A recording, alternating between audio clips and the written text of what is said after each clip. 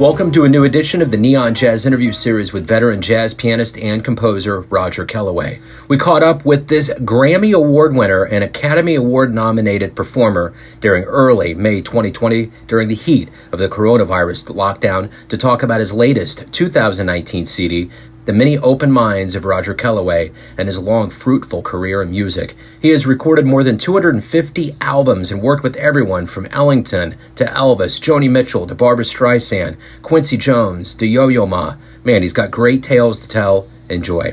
Well, hey, thank you for taking a minute out to talk with Neon Jazz today. I appreciate it. Sure. What have you been doing creatively to kind of keep yourself occupied during the quarantine? Well, actually, I'm working on an interesting project with a singer. It's just going to be voice and piano. We had planned to do it here in Ojai. Unfortunately, he lives in Tasmania, which is 9,000 miles away. Yeah. So what we're going to do is I have a disc clavier attached to my piano, so I am recording my stuff, the masters, on the disc clavier. There's an engineer in Ojai that will play back the disc clavier masters and at the same time record the piano on Pro Tools, and then send to Tasmania MIDI files, and then the vocals will be put on there. So that's a long story, but that's actually what I've been working on. I've been doing 10 charts, and I've got about 4. I still got 6 master recordings to do. Yeah, that's great. I mean, he would, the singer would, he's an old friend that I know, I've known since the 60s. His name is Jeff Hutner, and he would have flown here because he usually does 2 or 3 times a year, but his flight was canceled. It's quite a time for, the one thing I'm always curious about is how well jazz is doing. And I don't have to ask anymore because I'm just astonished at how many gigs and how many things have been canceled in light of what's going on. How many things, actually, let me ask you, when did you realize, like in mid-March, that things were starting, and kind of what's happened in your world since then? I had 3 major gigs this week. And one was to be a Jack Kleinsinger Highlights in Jazz tribute to me, which was to be last night on the 7th. And then tonight and tomorrow night I would be playing Mesros, all in New York City. So wow. These gigs got canceled about 2.5 months ago. I mean, 2.5 months ago, it was I was putting the concert together, and I wanted Eddie Daniels. And I called Eddie, because he's been one of my duo partners for a long time. And he said, I'm sorry, I can't make the concert. The doctor won't let me fly to New York. And that, at that time, was because of the beginnings of of COVID-19. Yeah. So I thought, well, if Eddie can't fly to New York, maybe I should take a serious look at the gigs in May. And so my doctor agreed with Eddie's doctor, and so the gigs got canceled. So we haven't been anywhere. My wife just got a brand new computer, and we're thinking about once I finish this vocal project, putting together some sort of internet concerts, maybe YouTube stuff that I play on, and we produce and edit together, and then put on YouTube. So that's probably the future. Well, let's get back to the beginnings of your life. I know you started very early on the piano. Talk to me a little bit about where you were raised and how jazz became your life. Well, I was raised in Waban, Massachusetts, which is part of Newton, about 10 miles outside of Boston. I started playing classical piano when I was 7, and around age 12, at age 12, I knew that music was going to be my life, and I had also discovered George Shearing's music. In fact, the tune was "I'll Remember April." So, from about 12 to 14, that became my hot tune, because it came out in sheet music. So that's what I would play whenever I did a concert. I didn't actually get paid for anything until I was 15. I think I got $5 for playing an hour. And that's when I turned pro. That's when I joined the union. And all through junior high school and high school were magnificent teachers. And the orchestra and the big band and everything were all very, very extensive. Newton High School was number 3 in the country.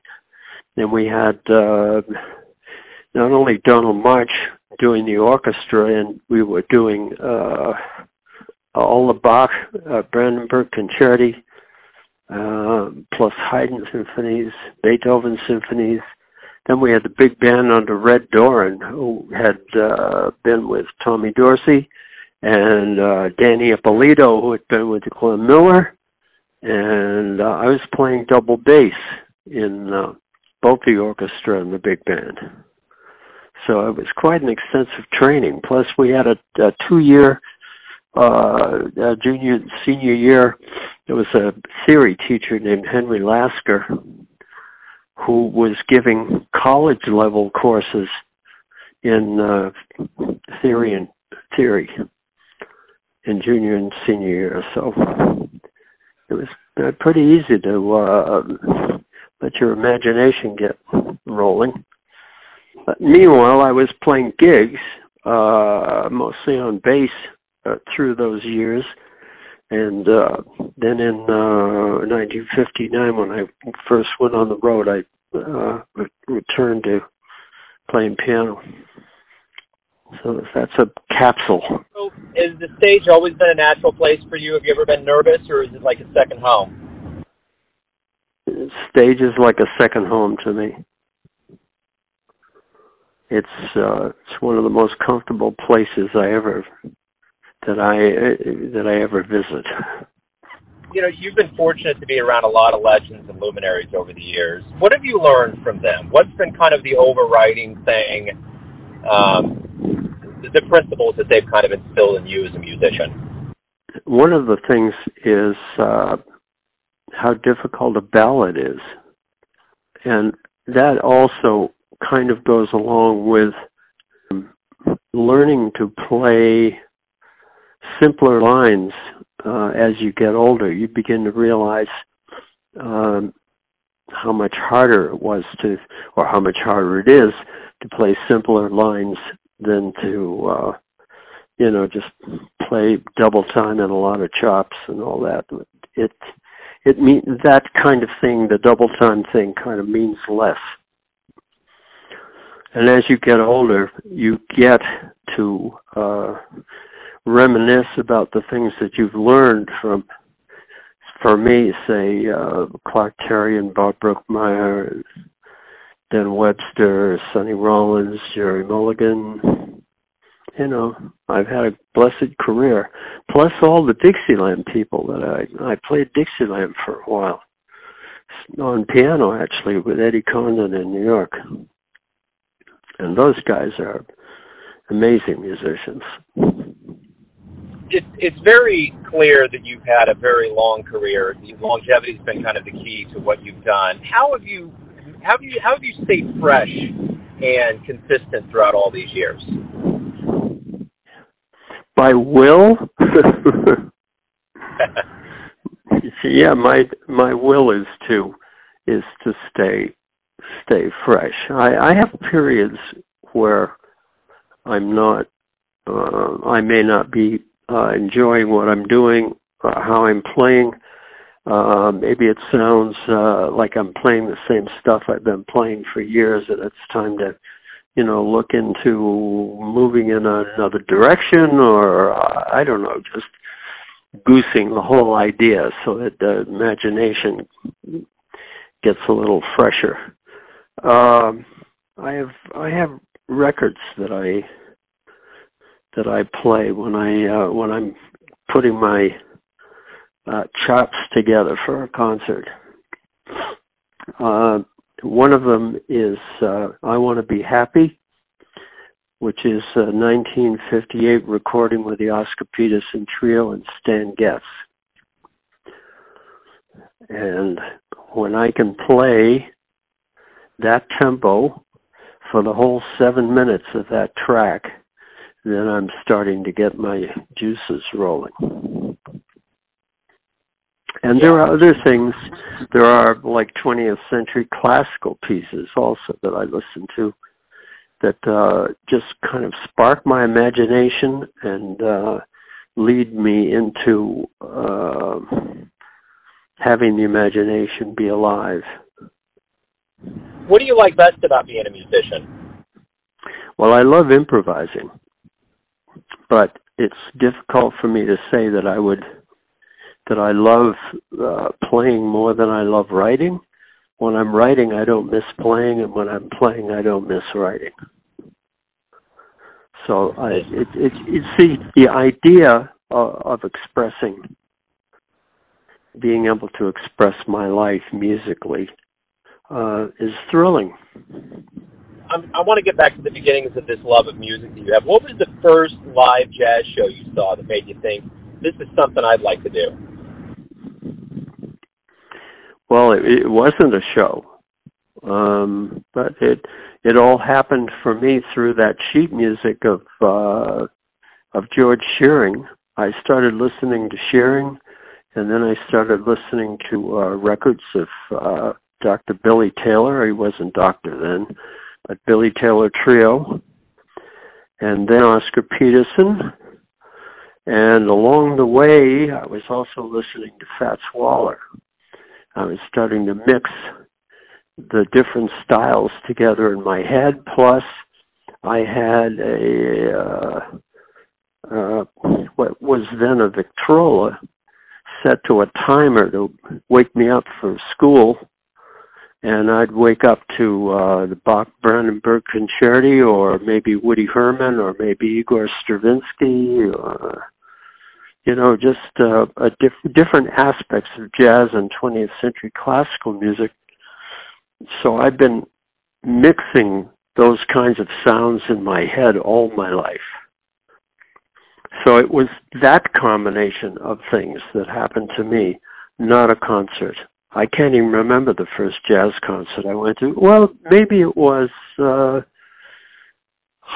when I was in the New England Conservatory in Boston. We used to go to the Stables all the time to hear the Herb Pomeroy Big Band. And I did, with my roommates, go one night to the Sons of Italy Hall in Milford, Mass., to hear Boots Mazzulli and Serge Chaloff play together. That's the only time I heard Serge, and that was just amazing. I always loved him. He was my favorite baritone player. If you have a dream tonight and you run into your younger self, and you could give your younger self one piece of advice, what would it be? That's a hard question. The first thing that comes to mind is slow down, because when you're youthful, you're going at 60 miles an hour, and after many years, you start to slow down. You start to think differently. You start to open up to bigger spaces, but that's part of the life cycle. So slow down and take your time. Listen.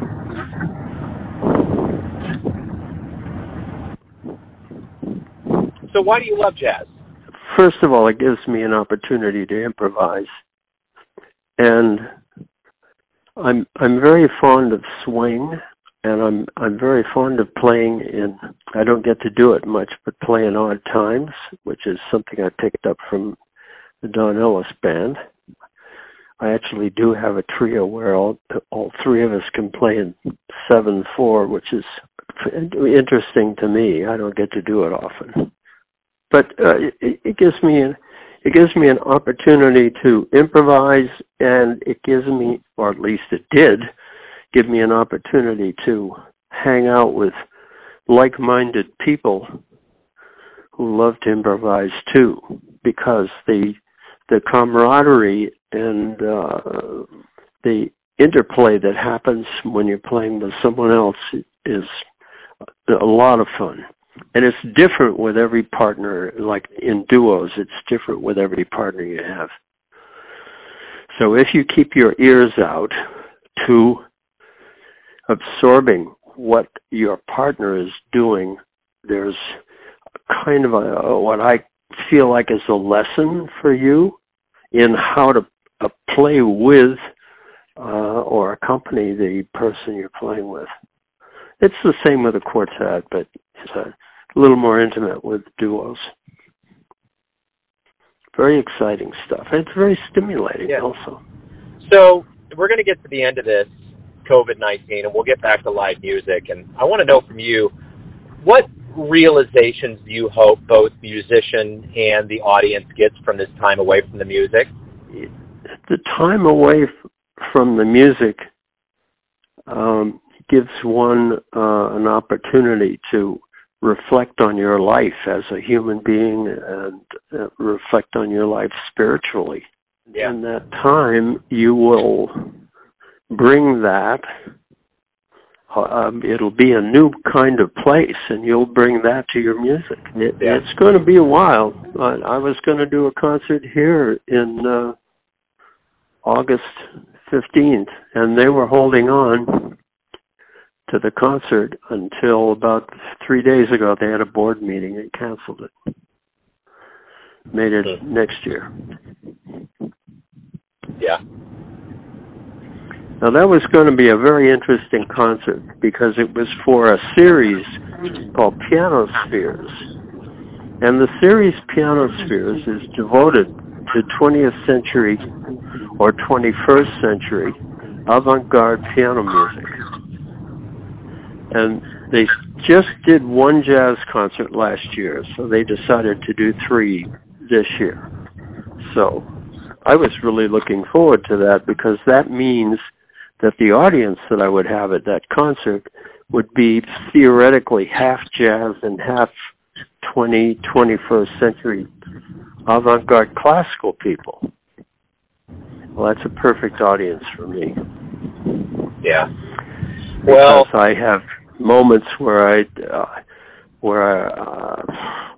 go outside the box, and I never know if there's anybody out there that's that appreciates that. Nobody seems to write about it. It's kind of interesting. So I got one more question for you, and I want to know this. Everyone has their perception of who they think you are, your family, your friends, your fans, but you're the one living your life. Who do you think you are? I'm basically a happy, loving person who has had a most blessed career, and I'm extremely thankful for that. I'm grateful for all of the musicians that I've met and the relationships I've had and the people that I've gotten to play with. It makes for a pretty extraordinary time. Yeah. It doesn't. I'm not a person that sits around and listens to my old stuff and said, "Oh shit, I wish I'd done da da da da da" instead of that. I don't do that. I play the best I can for any moment that I'm in. I strive to do that and make the most music possible. And my feeling about hearing it back generally is that I'm happy with myself. Wonderful. That's a great answer. That's a really great answer. Roger, thank you for taking some time out for Neon Jazz today. I really appreciate it. Thank you. Thanks for listening and tuning in to another Neon Jazz interview, where we give you a bit of insight into the finest players in Los Angeles, Kansas City, and spots all over the world giving fans all that jazz. Thanks to Roger for his time, class, and stories. If you want to hear more interviews, go to Famous Interviews with Joe Domino in the iTunes Store. Visit Neon Jazz at youtube.com, and for everything Neon Jazz all the time, go to the neonjazz.blogspot.com. Until next time, enjoy the jazz, my friends.